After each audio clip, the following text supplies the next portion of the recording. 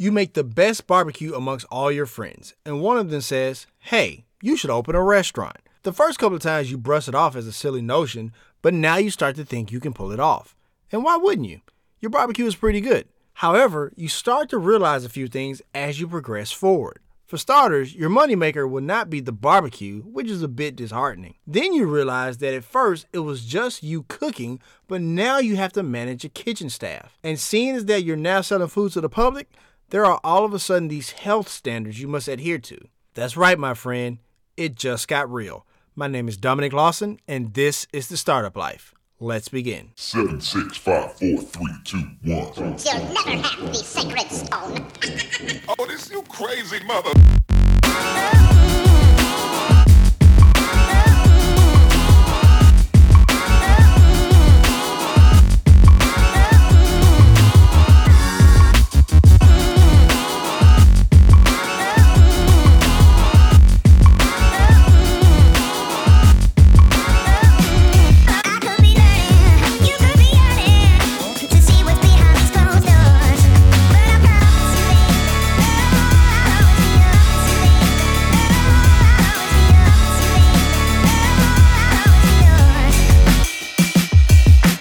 Hey Startup Nation, do you enjoy the startup life? Now you can let the world know with gear from the show. Choose from the label yourself, make your own luck, and Making Money t-shirts to tell your story of your path of entrepreneurship. Click the link in the show notes to purchase. All right, Startup Nation, so I hope you're ready to receive some value today. So based on that opening monologue, you can tell we're going to talk about how to start a restaurant. A few of the episodes that's going to come in the future, Startup Nation, we'll really talk about pointed efforts to start a business in a particular industry. So the first one I really wanted to do was how to start a restaurant. As you know, a lot of businesses don't make it past that first 18 to 24 months as far as in the startup phase, and the number one in that category are restaurants. So I wanted to see if I can give you some value in that regard, so that way we can put you on the path to success. So in the first segment, I'm going to share with you a story about somebody who had a restaurant that came to me for help and how that turned out. Next, we'll talk about a few of the reasons why restaurants fail. You don't want to miss that part. And then lastly, before break, we'll talk about some simple rules when starting a restaurant. We'll take a break. And then after the break, we'll really get into the nuts and bolts of how to start a restaurant. And that will take us the entirety of the show. But before I get in today's content, Startup Nation, I want to share with you, I know I said I was going to share with you a story, but I want to share with you another story that's kind of near and dear to not just me, but the people in Memphis, Tennessee. I remember a few years ago when my sister-in-law had a birthday, and she was like, she wanted to go to this restaurant, right? It was this really cool restaurant she was telling us in South Memphis. And I'm thinking, like, in South Memphis, what restaurant that you know of that you want to go to on your birthday in South Memphis? Because South Memphis is one of those neighborhoods where it needs a lot of work. Let's just be honest. It needs a lot of work. And so she told us about this restaurant, and we get there, and it really is one of those places where, like, you don't think much of it. But when we get in there, you kind of immerse yourself in the atmosphere, and you eat this incredible food. It's like vegan soul food mixed with, other types of things. You really immerse yourself in the culture of the ambiance of the place, and the food is just magnificent, right? And so when the chef came out, he understood that it was my sister-in-law's birthday, and he was like, oh, let me do something real special for y'all, right? So he goes and whips up some banana Fosters for us. And one thing about me, Startup Nation, is that I like bananas, like themselves, but I don't like things that's like banana flavored or whatever. Like, I don't like banana candy. I don't like banana pudding. I like bananas themselves, but I don't like anything that's like, banana themed, if you will, right? And so he whips up bananas Foster, and I was like, look, I'm good. I don't want to try it. But he's like, just try it. Just try it. And honestly, it was like oh my goodness, it was one of the best tasting things I've ever had in my life. Right? It was so delicious and so wonderful, right? And so he asked, like, does anybody want any more? And I was the first to raise my hand, like, yeah, I need some more of that in my life. Like, lay it on me. And so we had the bananas Fosters. We finished that. Our evening was over. And afterwards, we just went outside and just started talking. And the chef came out and just started talking with us as well. And so it was just one of those crazy things where it's like that level of culture and ambiance and even customer service is not something that we see too often, not just, in restaurateurs, but also in just a normal or business in any other space. And that chef was Chef Gary Williams. And for most of you who live in Memphis, you know that he recently had to close down his restaurant Deja Vu, hopefully for a little while. Like he said, he thinks he may be able to reopen it back in South Memphis, maybe a little bit later this year. And so I wanted to dedicate this episode to Chef Gary Williams because he's one of those institutions that we need here in Memphis. He's one of those people that we want to see succeed. We need for him to succeed. And so, Chef Gary, I know you've hit some rough patches here lately, but just know that I'm rooting for you. People of Startup Nation are rooting for you. People in the city of Memphis are rooting for you. Would love to see you get that food truck back open if you said, once the weather gets better, like you said. But just know that we are all rooting for you, Chef Gary, and we cannot wait for you to reopen Deja Vu. And without further ado, Startup Nation, let's get into the content and let's take flight. Startup Nation, one of the things I used to do before we started this podcast was to try to help people launch their businesses off the ground, kind of like business consulting, if you will, right? Honestly, I see the Startup Life as like free business consulting for anybody who wants to listen, right? My good friend RG Brooks says that listen to the Startup Life can work in lieu of paying somebody $250, $300 for consulting fees an hour. It's really nice of them, but we do really try to create content for that type of platform for you, Startup Nation. But anyway, I came across a young man who wanted to start a restaurant. Okay, and he said he wanted to start a restaurant because he needed to spend more time with his family. Initially, he says this, and I'm like, I don't think you know what really goes into starting a restaurant, this, that, and the other, right? He says, will you take a meeting with me so we can talk, see how this works, this, that, and the other, right? The first thing I asked him was, do you have an EIN number, right? And so he's like, not yet. I gotta pay my last payment of $99 so this dude can give me my EIN number. And I'm like, whoa, wait a minute. What do you mean you have to pay your last $99? He was like, yeah, this guy I know, I paid him $300. I was paying him $300 so I can get an EIN number. And I was like, whoa, stop. You can get an EIN number for free. IRS.gov, put in some credentials. There you go. You can get it right there on the spot. And so right then and there, that let me know that this gentleman needed some help. He really did need some help. In Startup Nation, you do not have to purchase an EIN number. Anybody can get an EIN number, okay? You go to IRS.gov, and, there should be a place up there that says get an EIN number, and then you go from there. Matter of fact, I think I'm just going to go ahead and put that link in the show notes. So if you need to start a company, you need to get an EIN number, go ahead and put that link in the show notes for easy access. But anyway, so basically this dude pretty much scammed him out of $200. We pretty much got him an EIN number on the spot, like standing there on the spot. And so I guess he had to take it up with that guy to get his money back or whatever. But anyway, and so he told me for the theme about his restaurant, this, that, and the other, it was a sports bar. He wanted to really kind of get it off the ground. And so I was like, cool. It's like, do you think about, are you going to be serving liquor or alcohol, this, that, and the other? He's like, yeah, but somebody said I had to get a survey, this, that, and the other. I was like, cool. I tell you what, let's go ahead, set up the meeting. In the meantime, before we meet, I'll try to see about getting you a survey or whatever, right?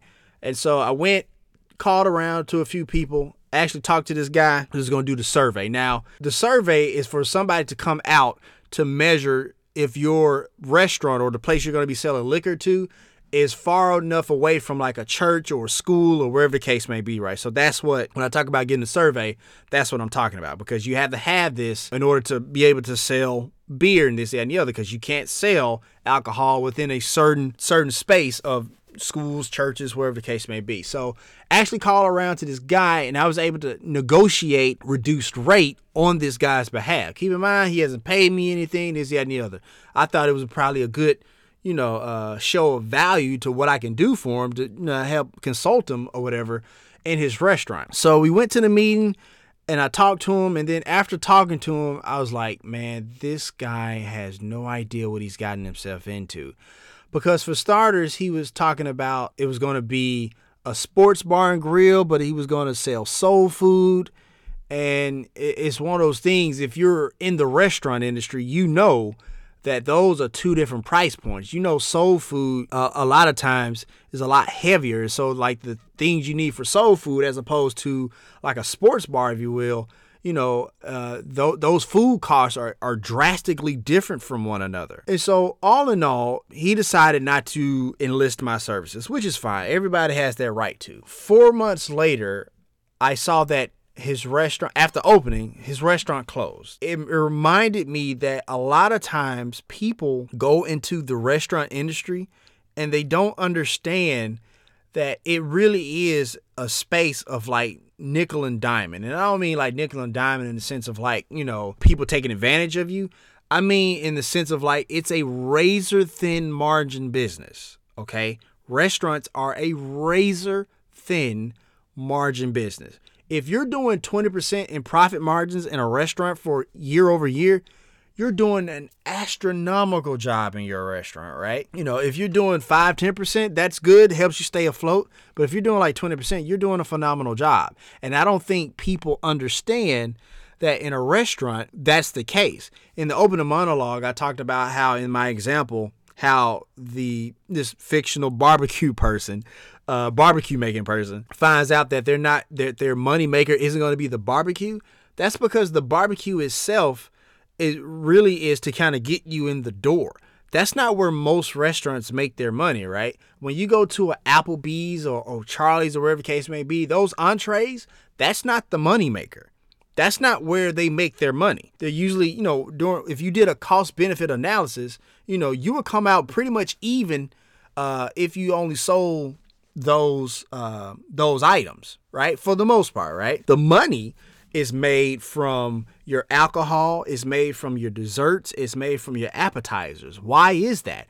Because those items are very cheap to make and you can make them on a very large scale. We talk about this, Startup Nation, all the time on this show about the economies of scale. If you spread the cost out over a number of items, you reduce the cost for each additional item. That's why I chose for the cover art, if you're listening to this via SoundCloud, that's why I chose the cover art as a pizza, because pizza has amazing margins. It costs you, you know, I'm not going to say next to nothing, but it's very cheap to make pizza on a very large scale.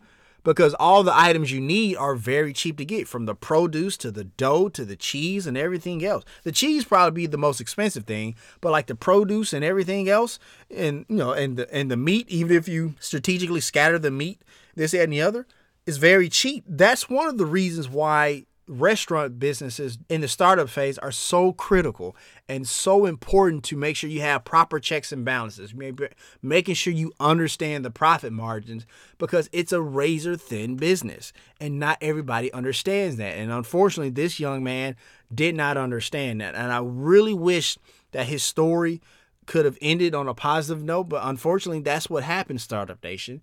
And, you know, it's so razor thin that, like my friend Chef Gary, I believe that Chef Gary ran his restaurant right. I think he had the right food, the right ambiance, the right culture, the customer service. Oh, my goodness. Every time you go, if you go to Deja Vu, people who've been to Deja Vu before, when you go to Deja Vu, you know, every time you go, Chef Gary's going to come out, if he's there, of course. He's going to come out like, hey, how's the food? How's this, that, and the other? And me and my family would go in so much.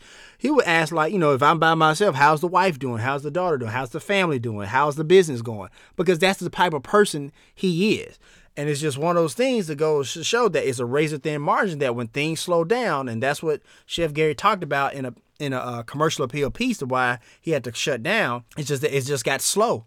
It just got unexpectedly slow for him. And so those bills and those payroll taxes and those other taxes and rent space or wherever the case may be and all his expenses, they don't stop. And so a little thing like a slowdown can really affect the restaurant. And so it's really important that more and more aspiring restaurateurs understand this issue, right? Because I really would love to see more and more people who have restaurant ideas to be successful, because a lot of people make great dishes and they make great food. But unfortunately, when it comes to the restaurant business, that's kind of where things fall apart. So Startup Nation, why do most restaurants fail? There's a myriad of different reasons, but I want to share some of them with you so that way when you start your restaurant, maybe you don't make the same mistake. A lot of times, first and foremost, is because the owner themselves are just very inexperienced. like I said, when you're cooking your dish and you know your dish like the back of your hand, it's the most magnificent, wonderful thing that people have put in their mouth sometimes. I once again, I'm thinking about when I put the banana foster in my mouth. I was like, oh my goodness, this is heaven in a spoon. But a lot of times we don't think about things like payroll taxes. We don't think about kitchen staff. We don't think about opening and closing procedures. We don't think about accounting purposes. We don't think about, unfortunately, the marketing, if you will, right? And so a restaurateur oftentimes is just not very experienced in running the business, and that's okay. And so we're going to talk about in the second half of the show some of the things to kind of mitigate that type of failing in starting a restaurant, of course. Another reason, and I can't believe this, a lot of times the owner just doesn't work. They don't put in the effort, right? Like the guy I was trying to help with his restaurant, he thought that he was going to have more time running a restaurant, and that is simply not true.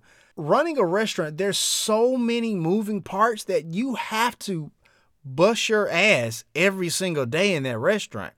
There's too many moving parts. There's too many things that can go awry. And when you're dealing with the public and customers and food, oh my goodness, you got to have there's one thing to have boots on the ground, and there's a whole nother thing to have your boots on the ground. And when you're the restaurant owner, you got to have your boots on the ground because you need to understand your own process. You need to understand how customers are coming into your establishment, what they're thinking about, what are the things that they like. Got to get that feedback from them as well. So unfortunately, we have too many people who start restaurants and just think the restaurant is going to run themselves. Now, if you daddy deep pockets and you hired all the people in place, from the chef to the restaurant manager and the cooks and the bartenders and the servers and the hostess or whatever case may be, maybe so.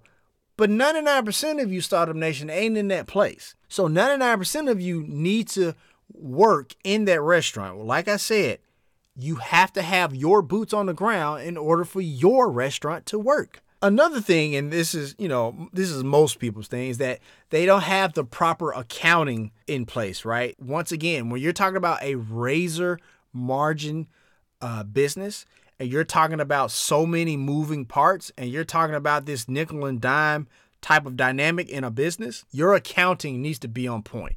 Now, I don't think you necessarily have to hire an accountant, right? It would be wise that you do. But the thing is, POS systems or point of sale systems are so sophisticated these days, from your Square to your PayPal, and there's a myriad of them out there. There's so many of them. I think I'll have a link in the show notes for you, Startup Nation, to give you an idea of the point of sale systems that are out there. But there are so many out there to, like, one touch of a button, they can do your accounting for you, and they usually do it in real time, meaning that, like, once somebody buys a steak or entree in your business, that computer is automatically updated when you ring them up. And so a lot of times as entrepreneurs, and I understand, you're so worried about the upfront cost because you want to get the $30 point of sale system as opposed to the $900 point of sale system, even though the $900 point of sale system will not only pay for itself over the long term, it will save you headache because now it does all your accounting, all your customer rewards things, because those advanced point of sale systems have those type of things, right? Where you can have customer rewards, you can have buy one, get one free coupons, or whatever the case may be. So, but I don't want to diverge from the accounting part, but having those proper accounting systems is so important. You need cash flow to pay your staff and the bills. You need to know how you're generating profits and what the profit margin is. Because let's say you're ready, your restaurant is doing well and you need to scale, but you need to go to the bank and get that business loan. They're going to want to see those financials. And it's real easy to just go ahead, hit that one button, and your financials just pop up like that. Or you're fretting in the middle of the night trying to figure out how to do it yourself. Like I said, you could hire an accountant and that will help you out as well. But if you're not wanting to hire an accountant, think about spending a little bit extra money on that point of sale system, or make sure you keep very good records of your books yourself. Another reason why restaurants fail, Startup Nation, is because you overspend before you even open the doors. Like, I get it. You're trying to differentiate yourself from the other restaurants in your space, in your industry, in your zip code, in your locale, right? But do you really need that plush couch in the middle of your restaurant? Do you really need the palm trees in the front of your restaurant? I mean, I get it. Like, if you're trying to get to that point later on, that's fine. But do you really need that at first? Like, is that really important? I don't think so. And so, once again, and I cannot hammer this point enough, restaurants, it's a razor thin margin business. So every nickel and dime needs to be accounted for. And you don't want to overspend before you even open the doors initially. Another thing that just absolutely destroys restaurants in the beginning phase is terrible customer service. I can't tell you how many times I have seen not just customer service from a standpoint of like from the employees of the restaurant to the customers, but also how the upper management or the senior staff of that restaurant treat the employees, right? Because if you're treating them like that, they're just going to feel like either it's going to roll downhill and get to the customer, or that supervisor staff is going to talk to you any kind of way as well. You don't want that in a business. Look, I understand that we live with this cliche that the customer's always right. Here's the thing. The customer is not always right. The thing is, you're supposed to make the customer think that they're always right. What I mean by that is that you're supposed to let the customer know. And when there's an issue that arises, you're always supposed to accept responsibility. I am not saying that the customer has every right to berate you, talk to you out of all kind of crazy, call you out of name. That's not what I'm saying. The customer is not always right, but you're supposed to take on the responsibility as if they are. So if there's an issue where the ambiance isn't right, you take responsibility for that. If there's an issue where the order did not come out on time, you take responsibility for that. If there's an issue where for you feel like the menu is very self-explanatory, and for them that it's very confusing, and that's the first time that's ever happened, you take responsibility for that. So when we hear the customer's always right, it's not that they're technically always right. It's just that you're supposed to put them in a place that they're always right. You're supposed to put them in a headspace that they're always right. So you take on that responsibility as the customer service agent, right? So make sure that you give great customer service and make sure that it's consistent. You cannot treat that customer one way and then treat them a totally different way when they come 2 weeks later. Or you can't treat customer A one way and treat customer B a totally different way. That's two different ways of being inconsistent, okay? You don't want to do that, because the thing is with restaurants, they're the main ones who get like these terrible Yelp reviews mainly because of customer service.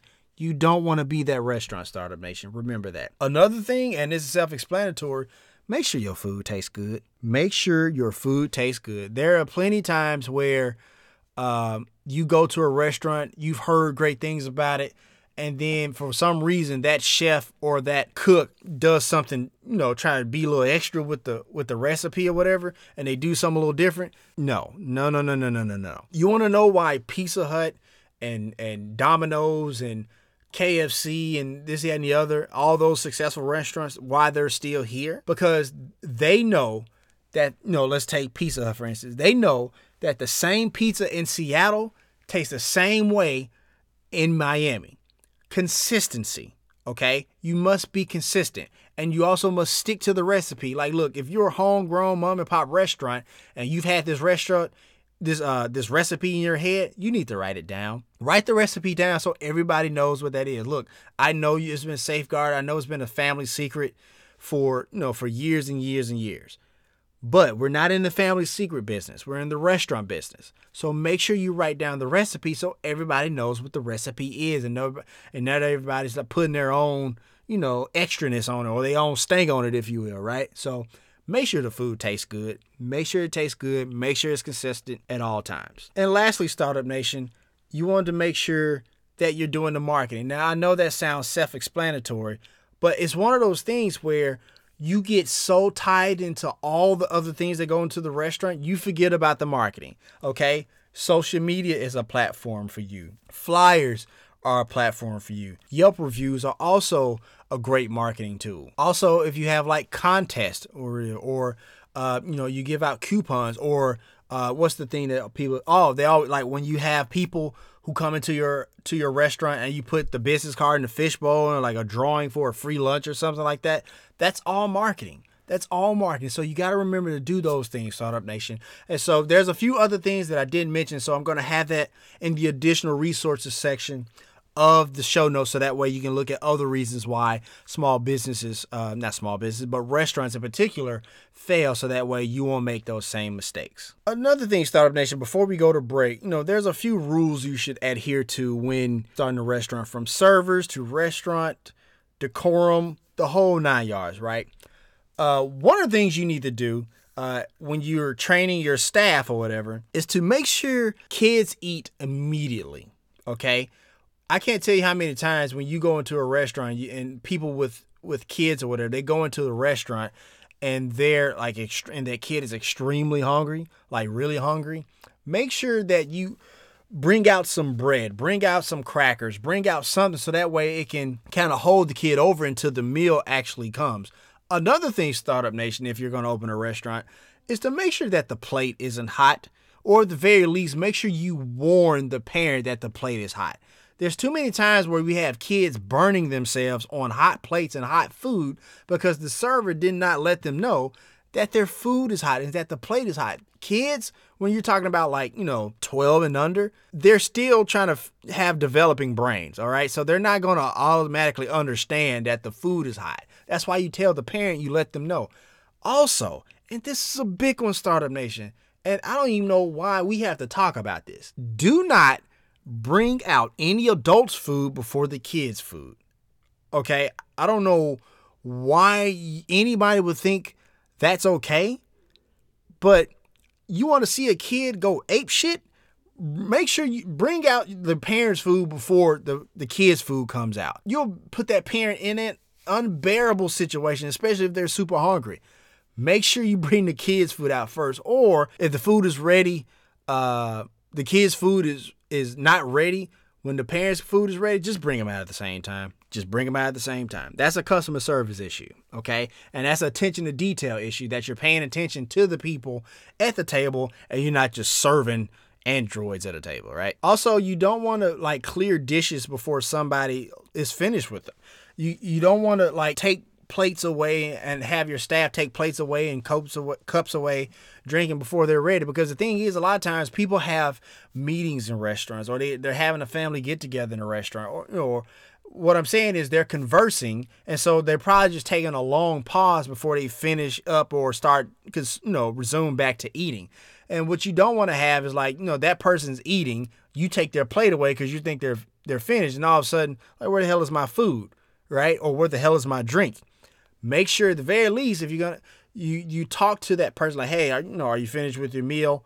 Can I take this for you? No? Okay, that's cool too. Also, make sure you train your servers to be engaged and be attentive, but not annoying. You don't want them, are you finished yet? Do you need anything? Do you need anything? Do you need anything? Do you need anything? I get it. I love the engagement piece of trying to make sure everybody's okay.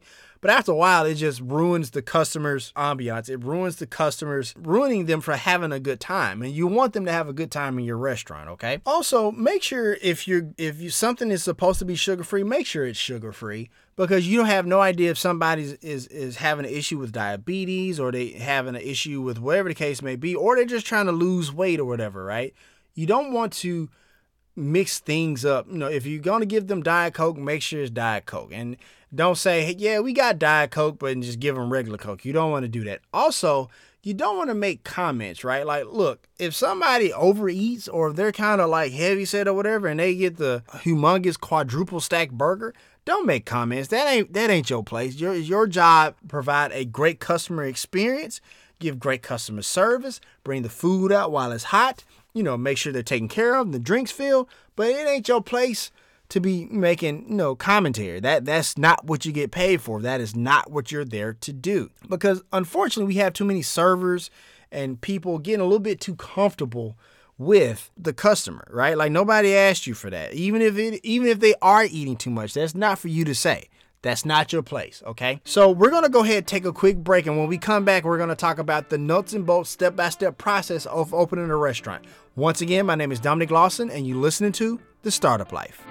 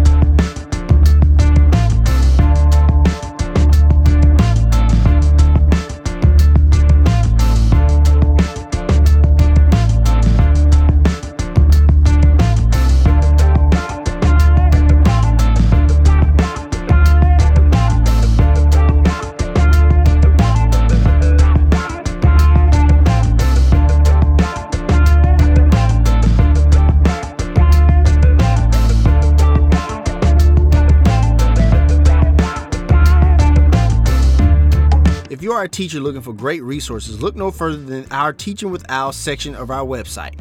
Enjoy great lessons such as our mini lesson for the story of an hour, or dive into the Nixon presidency as part of our legacy series.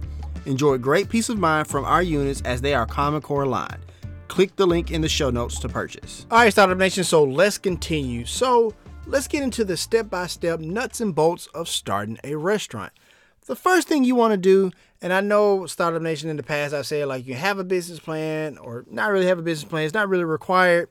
In this instance, it's not required either, but I would very much encourage you to have a business plan when starting a restaurant, because the thing is, you're going to need a lot of capital. You're going to need a lot of startup capital, okay?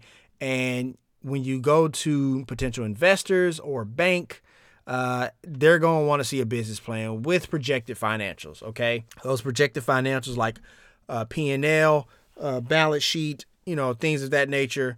They want to see that forward guidance from 1 year, 3 year, 5 years, and so on, right? Usually just 1 year, 3 year, 5 years, right? So you want to have a business plan in place, because the thing is, it forces you to think about the business. It forces you to think about the restaurant. It forces you to think about the future of the restaurant, and it forces you to make sure you have all your I's dotted, T's crossed, and make sure you really circle the wagon on everything that is involved when opening a restaurant. Because like I said, it's really one of those industries that it's a lot of moving parts. And so you want to make sure you catch all those moving parts as soon as possible. Okay, so write a business plan. Okay, the next thing you want to do is think about a food concept, right? Are you going to be selling barbecue like in the opening monologue? Is it seafood? Is it steak? Is it casual dining? Is it ethnic food? Is it pizza? Is it sandwiches like a deli, or is it a bakery, right? You really want to think about that. You want to think about that target audience, what they're looking for, but also what differentiates you from your competition. So really dive into and really think about that food concept, Startup Nation, before you open those doors, or when you're starting those beginning phases of starting a restaurant. And like I said, you definitely want to think about what the competitor is offering as well. You really want to make sure you're differentiating from your competition, so that way it gives you a leg up out of the door when you have your grand opening. Also, you want to consider the ambiance. You want to think about the lighting. You want to think about if you're going to have live music, and we'll talk about that a little bit later. You want to think about the type of dishware and the plates and bowls or whatever you want to use, the glassware, right? You want to think about that, right? Like, you definitely don't want to have like a fine dining establishment and you got plastic cups. Like, that probably ain't a good look, Startup Nation. You probably want to have like glassware, whatever, right? And you want to make sure that, like, once again, like with the music or whatever, if you're going to have like a fine dining experience, maybe you don't want Yo Gotti blasting in the background. Like, that's probably not the good look, right? So make sure you definitely consider the correct ambiance. You also want to think about your serving style. Like, the thing is, like, the hot thing in restaurants now is this thing called fast casual. So this is like your Chipotle. This is kind of like your Subway, which has been on the block from time to time. For a while, but like your fast casual really is the kind of what's very popular these days. And Startup Nation, going back to the food concept really quickly, I forgot to put this point. Also, you want to think about if you want to go vegetarian or vegan, all natural, that those buzzwords are all the rage, locally sourced. You want to make sure, you kind of throw that into your food concept thinking, because those all natural, locally sourced, vegan, vegetarian, those are buzzwords these days with the new millennial connoisseur. And so you want to make sure that you keep that in mind as well. But back to the serving style, you want to think about 3 different type of styles specifically. Quick service, which is like your fast food, McDonald's, Burger King, this, that, and the other. And then you have your mid-scale, right? Your mid-scale is like your Ruby Tuesdays, or like your Applebee's or Charlie's or something like that, right? Like, those are your mid-scale type of restaurants. It's like a halfway between your upscale and your fast food, right? It's very family oriented, this, that, and the other. And then, you want to consider if you want to go with the upscale white table linen cloth type of restaurant, right? Where you have very ostentatious plate presentations.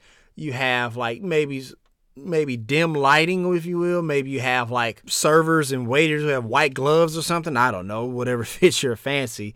But you really want to have a very thematic way about your restaurant throughout, from the time they come in the door, from the time they leave, right? Maybe you'll have mints at the door, whatever the case may be. But those are typically the 3 type of scale restaurants that you want to consider. Now, remember, Startup Nation, that like, if you want upscale, you're going to pay upscale cost or whatever, right? Like those white table linen cloths, they ain't cheap. And that glassware is not cheap, as opposed to, a fast food restaurant where you can give them burger and fries in a basket and they're not going to think twice about it because they know where they came from, right? Don't have fries in a basket at an upscale restaurant. Or on the flip side, you may not want to have white linen tablecloths at a fast food restaurant. Now, you could do every so often, like if, at White Castle, how I think on Valentine's Day, they break out the red tablecloths for Valentine's Day. That's something really a marketing tool. It's not really a way of life for White Castle, but it's a great marketing tool to get people in the door. But when you're thinking about opening your restaurant and in your business plan, you want to make sure you relay if you're going to be quick service, mid-scale, or you're a higher upscale type of restaurant. And I kind of mentioned this in the last part, research the cost. Like I said, an upscale restaurant is going to cost you, right? And maybe you want to start mid-scale and then upgrade to upscale later, and that's fine. But the thing is, like, that stuff costs money, right? And you're talking about like executive chefs and sous chefs. You're talking about these very special, like, menu items and this, that, and the other. So make sure you want to research the cost before you go into starting and opening your restaurant. Now, another thing you want to consider, Startup Nation, is that you can't just open a restaurant anywhere. So you need to be mindful of the location and proper zoning. For example, you can't have a restaurant in a residential area. Like that's like you can't do that, right? And that's another reason why you have surveyors come out, not only for if you can serve alcohol within a certain radius, but also you're in a proper neighborhood or in a proper place in order to have that restaurant, right? In a more commercial space where there's a lot of businesses around,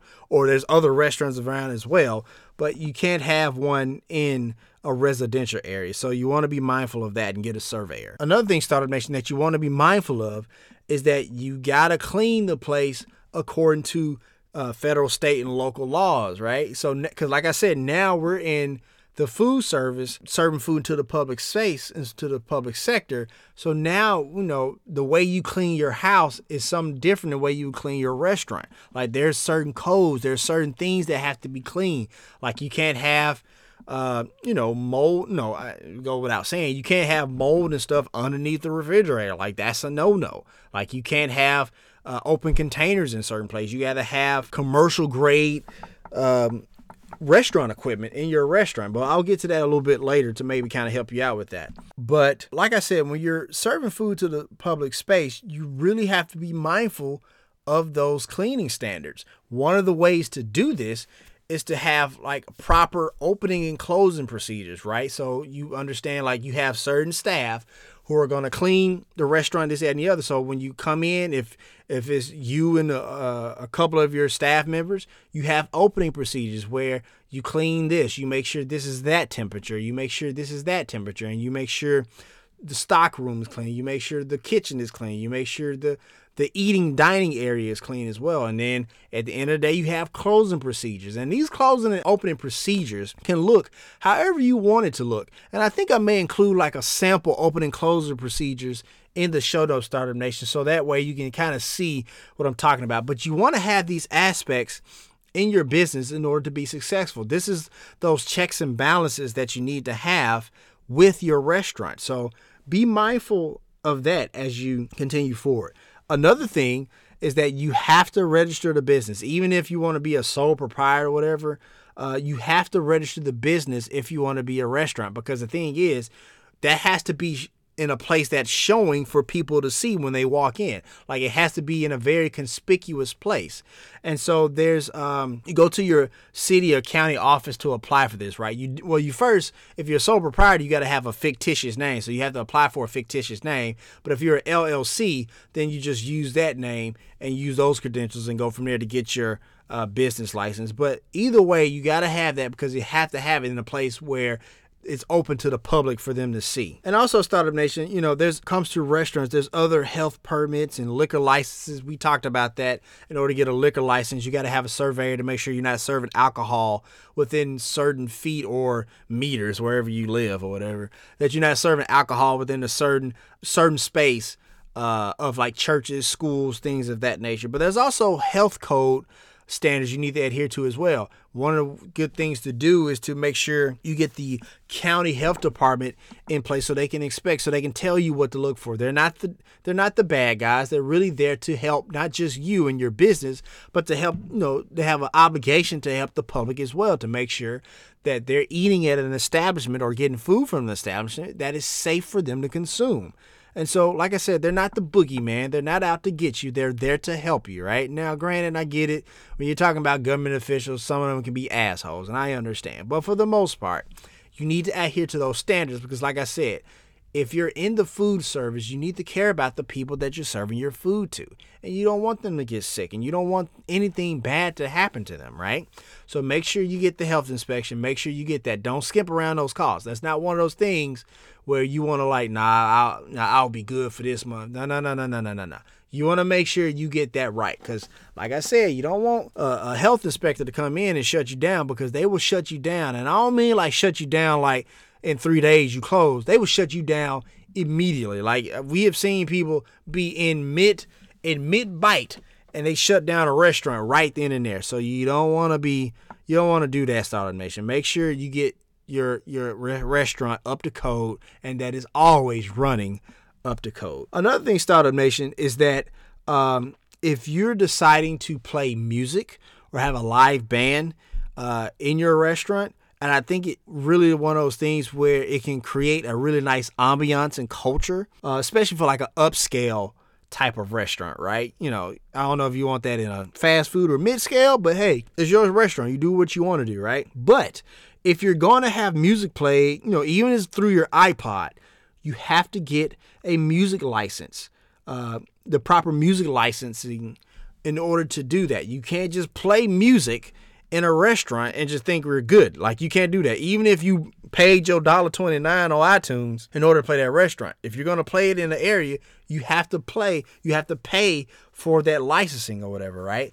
And it's one of those things where it's like you don't want to get hit with a cease and desist, because you're playing improper music, right? Even if you hire a live band, and they're going to do cover art. Now, if it's their original music, then that's fine. They can play their original music if there's something they wrote and this, that, and the other, right?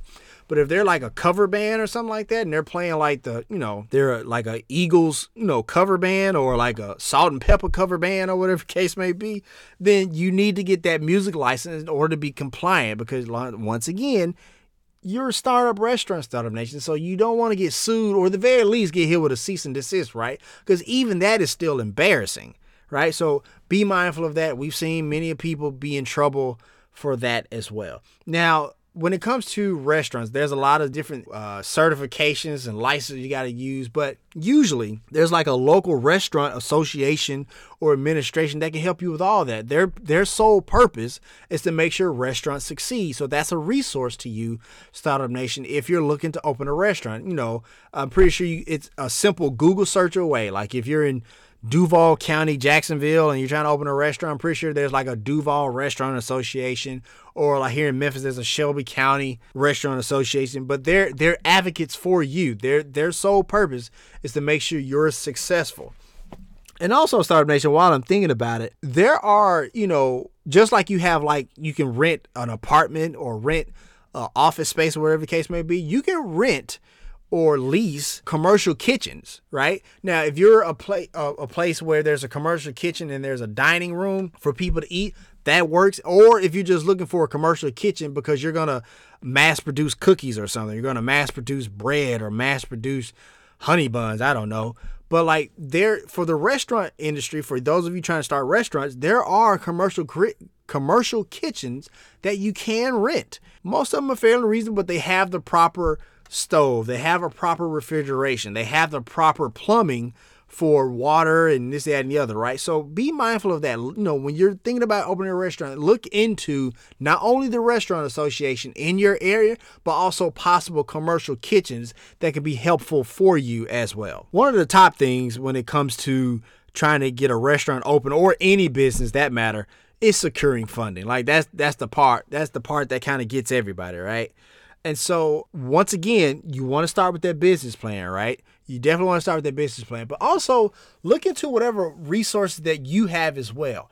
Do we have a 401k? Do we have any real estate investments that we currently have? Do we have any savings that we may have? Is there, once again, we're entrepreneurs, so you got to think about if you have a house, maybe it's time to think about that home equity line of credit to pull some equity out of the home. Look, I know it's scary. I know that's scary. But if you really believe in what you can do and start that restaurant off, it's something to consider. And the thing is, if you listen to or look at Shark Tank or whatever, Mr. Wonderful, a really good investor is going to ask how much skin you have in the game before you go and ask them for their money. If they hear that you're willing to do a home equity line of credit, believe it or not, they'll be more willing to lend you even more money than they would if they said, nah, I thought about a home equity line of credit, but nah, I don't want to do that. I mean, that's my house. Because the thing is, they want to see how much skin you have in the game. So if you show them that shows like, okay, they're willing to put up their primary residence to make sure this works. They must believe in it. So I'm going to go ahead and I'm going to take a shot on them. Like I said, when you think about funding, you want to think about some of your own resources as well. Now, you could go to a commercial bank, but 9 times out of 10, that ain't going to work in this day and age, especially after post-2008 and the financial crisis. People start to kind of tighten the way they lend money to people, and I understand that. But also, it's almost like a catch-22, right? Because a lot of times you go to a commercial bank, it's like, I need 2 years of tax returns, and each tax return needs to show $100,000 in revenue each tax year, right? And you're like, well, shit, I need the $100,000 I'm trying to borrow for you so I can get to that point, right? And so it's one of those things where it's like you really got to have a airtight business plan with airtight financials to even get a conversation with a commercial bank. The beauty of that issue with the commercial bank, however, is that now you're starting to see a whole bunch of other avenues for funding. Not just a venture cap or something like that, but you have places like Kabbage.com and OnDeck.com. And you also have crowdsourcing for funding for your small business. And I think I'll go ahead and put some of those resources in the show notes as well to give you an idea of other additional places for funding as well. And also, if you don't feel too bad about it or too weird about it, ask family and friends for funding. Because the thing is, you may have an uncle or an aunt or a grandma or a mom or dad that may have, they're a little bit more established than you are because, they've spent some time, doing smart investing or whatever. They may have some money they may want to pump into your business and startup right now. When you're dealing with family and friends, you want to make sure it is a complete business transaction. That is a business relationship. Unfortunately, we have too many times where things can get kind of murky between friends and family. So make sure you have everything on paper. I get it. That's your mom, but you want to make sure that she understands, like, this is the issue with the business. This is the way we're moving forward. We need to have everything on paper. And the thing is, you may find that, some people want to be silent partners, and that's great, right? They let you run the business. But unfortunately, if you don't have that stuff on paper, a lot of times people want to come in like, you should do this in the business. They doing that in their restaurant. You should do this in your restaurant. So be mindful of that, Startup Nation. Like, make sure you have everything on paper. That like you have control of this. If you want to give away some equity, make sure that it's stated in the contract that, for $10,000, I'm willing to give you 20% of equity in the restaurant. And just make sure all those type of things are negotiated and put in paper up front. So that way there's no room for ambiguity when it comes to ownership and responsibility. Another thing, Startup Nation, is to take advantage of government programs, right? A lot of times you have the Small Business Administration and the SBA, they have loans as well, right? So I think I'm going to drop those in the show notes as well for easy access. And if you're a veteran, there may be some additional resources that you can use as well. Go to the VA office. I'm pretty sure you can probably use maybe Voc Rehab. as an option. Don't quote me on that because I am a veteran, but I do not work in the VA. So Voc Rehab, I think it's chapter 35, I believe. There may be an option for you, for my Startup Nation veterans, in order to get some additional funding for your restaurant as well. Now, when it comes to opening a restaurant, one of the things you do need is supply. So what's the main thing you need? You need great food vendors, right? So make sure you get with some vendors about produce, get with some vendors about meat, get with some vendors about, bread, if you will, right? And keep in mind, if you can, try to go with locally sourced people, farms and whatever from around your general area, because that's kind of a buzzword now. People like to hear that you're supporting local farms, that you're supporting, organic farms or organic, ways of preparing your food or whatever the case may be. Honestly, and I hate to say this, you can honestly just throw natural or all natural or organic on anything these days and people will buy it. Because like me and my wife, we make fun of Wendy's all the time. Not that Wendy's is not a reputable company, but we make fun of Wendy's all the time and they say all natural cut fries. Like, what the hell is a natural cut, right? Because you're not saying the potato is natural or organic. You're saying the way it's cut is natural, right? Because the thing is, like, you'll come to know in the food industry that, like, legally, they can't say certain things. They can't say certain things on packaging. For example, I remember a few years back when DiGiorno had, like, these pizzas with, like, chicken, right? They spelled, like, chicken and pizza and wings, but they spell wings WYNGZ. Right, as opposed to WINGS. That's because technically that wasn't chicken, right? Because you can't legally say that it's chicken when it ain't chicken. And I think they do that with cheese as well, where most of the time it says American Singles and it says cheese product because it's not really cheese, right? It's American Singles. So, that's just one of those things to be mindful of, Startup Nation, when you're talking about your food and everything. I feel like I've kind of went on a bit of a rant, but that's neither here nor there. Let me get back to it. Like I said, make sure you get in touch with local producers. They may be able to cut you a deal because, not necessarily cut you a deal, but it's really good to support local, right? No matter if you're, in the county, in the city, whatever the case may be, it's always important to support local. And if you're going to sell alcohol and beer, whatever the case may be, also see who's brewing locally, right? Microbreweries, whatever the case may be. That's also a hot thing where people want to kind of try the local brew, the local thing here or whatever, right? So be mindful of that about, looking out for local producers with your food, with your beer and everything else, baby.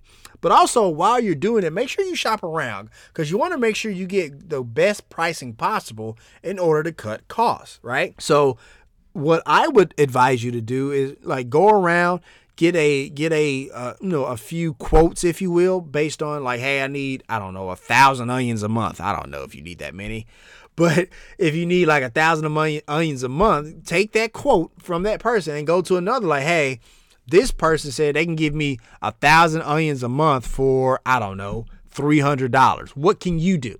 Well, I get 1,000 onions a month for $250, right? And so now you're using the first invoice or quote, if you will, and you're leveraging that as a negotiating tactic for the next purpose. So that way you can get the best pricing possible. Don't be afraid to negotiate and shop around different prices because you're trying to make sure you get the best price point possible. But at the same time, make sure, like we say on Startup Nation, on the Startup Life all the time, life is about balance. So just because it's the best price doesn't necessarily mean it's the best product. So be mindful. Make sure you're getting a quality product for your money. Now, then, the next thing you want to do is, when gathering supplies, and I'm not saying that people are supplies, but it's just one of those things where it kind of goes with, make sure you have all the assets in place for your restaurant to be successful. It's to hire employees. You want to make sure you hire not just employees, but you want to hire the right employees, right?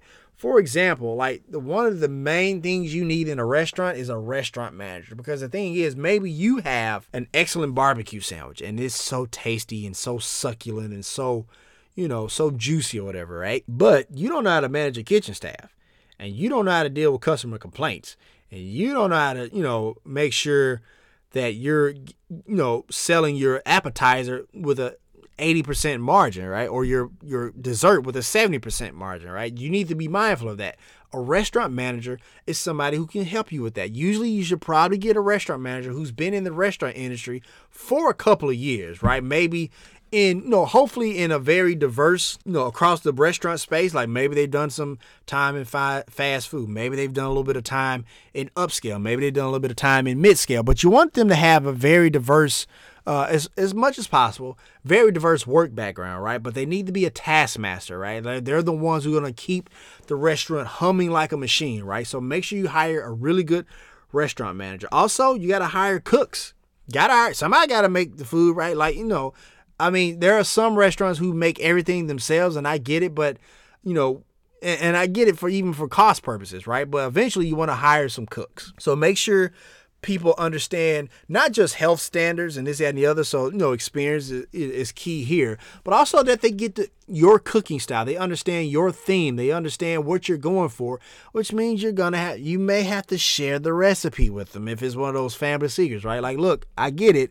However, you're not in this family secret business. You're in the restaurant business. So if you want the restaurant to succeed, you need to be able to duplicate with other people that process and what that item or what those items, food items, are supposed to taste like. Now, it goes without saying, you want to hire servers, okay?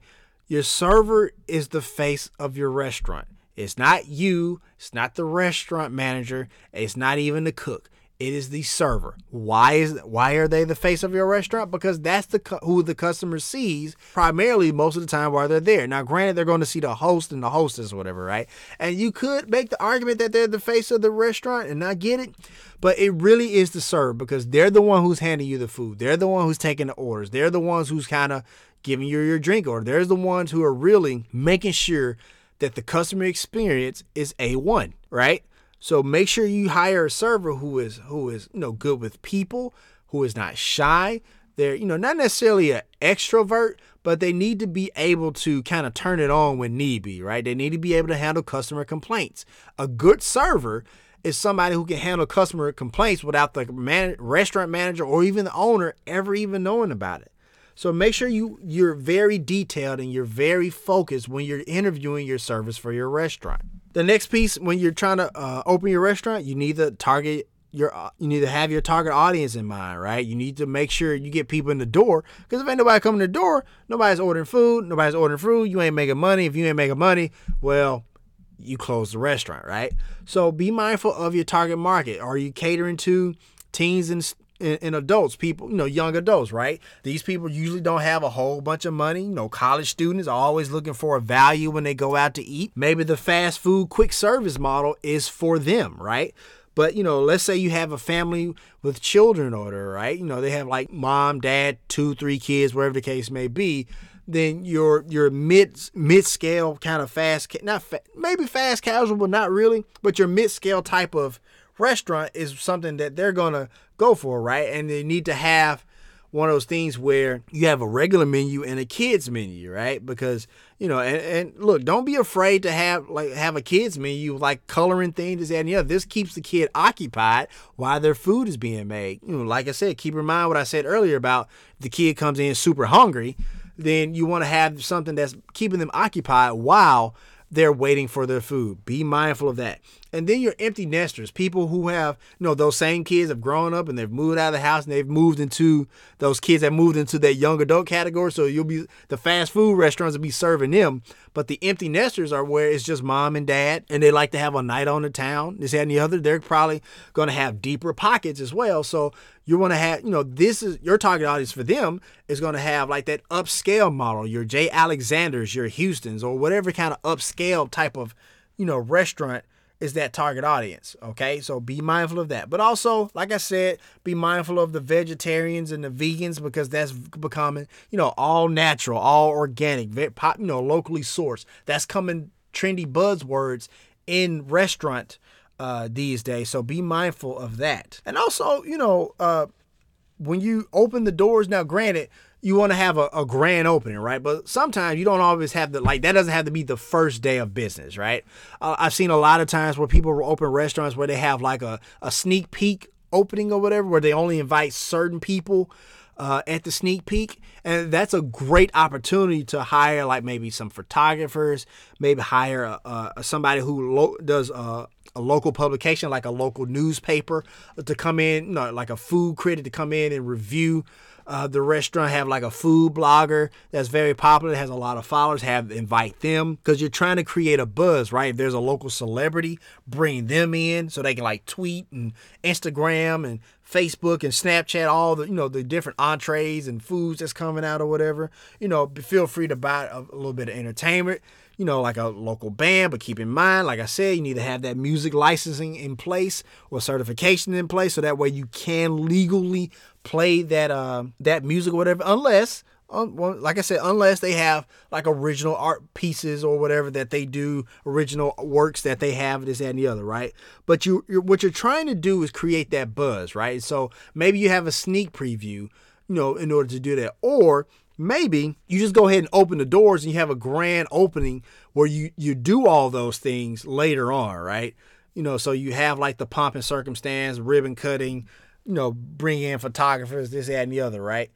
So you can have a grand opening that way. It doesn't necessarily have to be the very first day you open, but you don't want it to have it like a year after the fact, right? Like that, like you've everybody for the most part pretty much know who you are, right? It's not a big bang.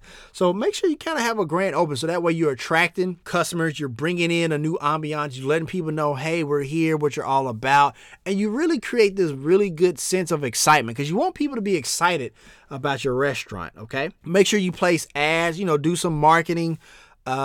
Place ads in high traffic areas like your grocery stores or this, that, and the other. And that brings me to another point that I mentioned before the break about a lot of reasons why restaurants fail.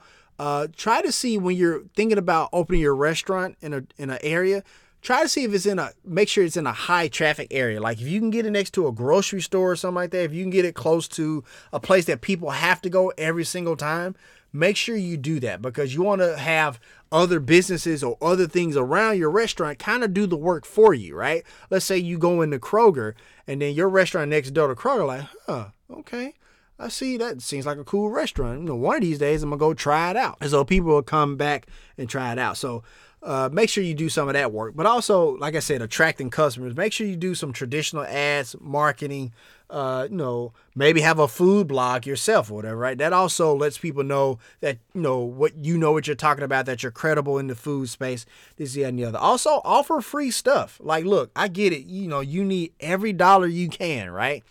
But, offer one of those items, not an entree, but offer one of those items that it doesn't cost a lot to mass produce or make, right? So maybe a free dessert, maybe a free appetizer, maybe a free drink, maybe even a free beer, right? But don't give out like a free entree, right? Like, or maybe if you're going to give out a free entree, make it like a really big competition to where, yeah, you're giving away a free entree and you're not going to get any money for that, but you've created such a huge buzz that free entree is going to pay for itself, okay? So, make sure you offer those type of incentives on social media in the area, this, that, and the other. Also, and this goes without saying, not just in a restaurant, but any business, but make sure you have a really catchy, really good logo, and make sure that logo matches the kind of atmosphere and the kind of culture and ambience that you want to create, right? If you're going to be upscale, this, that, and the other, make sure your logo maybe is like in cursive or some type of upscale type of fun, if you will, right? And it has like the proper lighting, if you will, right?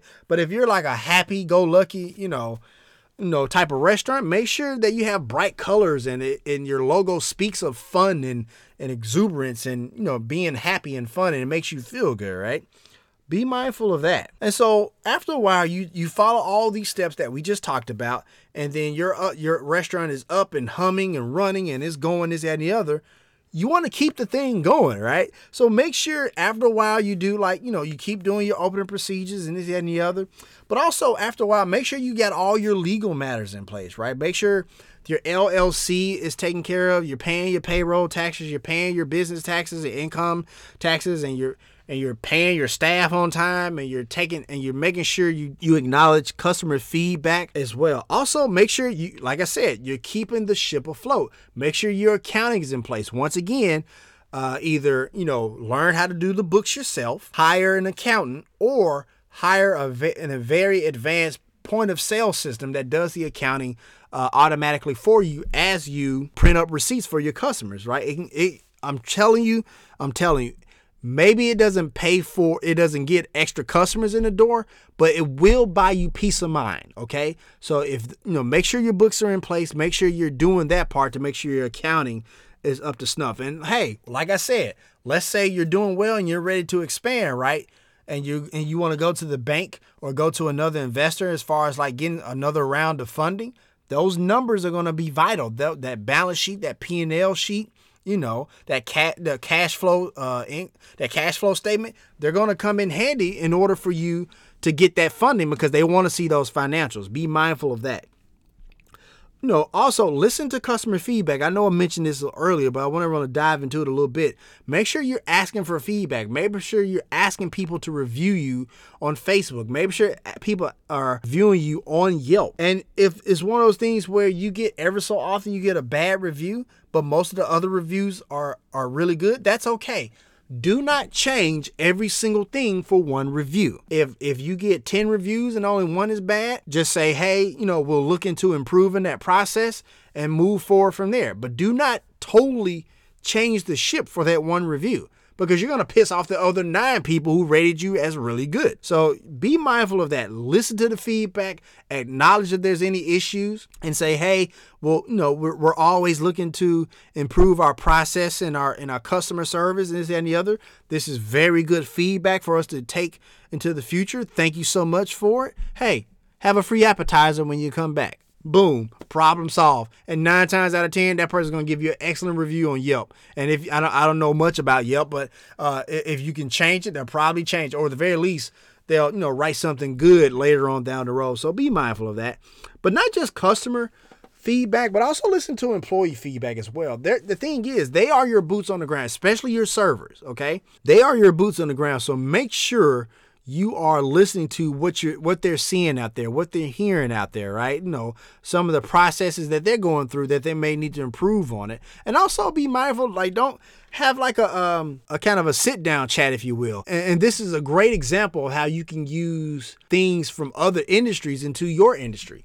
I remember reading the book about the founders of Pixar, where they would have like this meeting ever so often to where they would bring in people, not just from the board and the executive team, but also the people at the very bottom of the totem pole or the food chain, if you will, right? And they all sit in the room, and in that room for maybe like say 2 hours, everybody has equal saying. Everybody has a place to not necessarily promote, but also to discuss things they see, this, that, and the other. And nobody is in fear of getting in trouble for it, right? So do that with your servers. Make sure you have like a meeting every so often, like, hey, look, no matter what you say, I'm not firing you. This, that, and the other. If it goes against what I want to do, that's fine. I'll explain what my logic was. But if you say we can do it better, maybe we'll try it. Maybe we won't. But, be mindful of that. And your servers and your employees will respect you for that. They'll understand that what they think matters. And also they'll feel a little bit more invested. And also they'll relate into their work, and they're going to go a little bit harder for you as the restaurant owner. Okay. So here's my final take. Opening a restaurant is hard. Starting a business in itself is hard, but opening a restaurant is really hard. But when you really think about it and you write that business plan and you take the proper steps and you think about how it's a nickel and dime business and that how your entrees aren't what make you the most money, but it's like the things like your soft drinks and your beer and your appetizers and your desserts and, your bread, if you sell bread or whatever, the case may be, right? Because the crazy thing is like, you want to know why fast food restaurants offer free refills? Because the cup itself that it sits in costs more than the drink. So like the cup probably costs the business maybe 15 to 18 cents, right? And so every time, they've bought the soda like by the bags, if you will. You know what I'm talking about. They buy the soda like the Coke, Pepsi, Sprite, whatever the case may be. They buy it by the bags, right? And so every time you fill up that cup, that's only about, based on what they pay for it, it's only about 3 cents of soda, even if it's a large, right? So it would take you, 3 times 5, like 5 times. If the cup is 15 cents, it would take you 5 times to equal the amount of the cup, right? So you take that math And now think about, as a consumer, if you paid $1.29, $1.59, $2.29 for that cup. Now think about how many times you would have to refill as a consumer just to get your money's worth, right? But the thing is, most restaurant owners know that 9 times out of 10, you're not going to go refill that cup more than maybe twice. So that's where that profit comes in, right? So that goes to show the economies of scale and how that works. But understanding that type of math and understanding that type of, nickel and dime business will allow you to run the business right. It will allow you to run that restaurant right, because you understand that, all those small numbers matter, which is why you need an accountant, or you hire the point of sale system. Pay the $900 for the upscale point of sale system, so that way it keeps your accounting in place. And I believe that if you do all these steps that we talked about in this episode, you will start a restaurant, and you will start it on a really good foot. So that's going to do it for this episode of The Startup Life. I hope for my aspiring restaurateurs that you got some excellent value from this episode. Like I said, I thought it was important to really start implementing episodes that are really focused on a particular industry, because I know people want to start, businesses in a particular industry. And so I myself am not a restaurateur, but as a moderator of The Startup Life, I make it a point to research things that people talk about and then try to teach that to you, Startup Nation. And I really hope that you got great value once again from how to start a restaurant. If you want to let us know what you think about the show or would like to advertise on our show, send us an email using the address in the show notes. Subscribe to The Startup Life, as it can now be heard on iTunes, Google Play, Stitcher Radio, and SoundCloud. And hey, if you have an idea, be about that life. The Startup Life.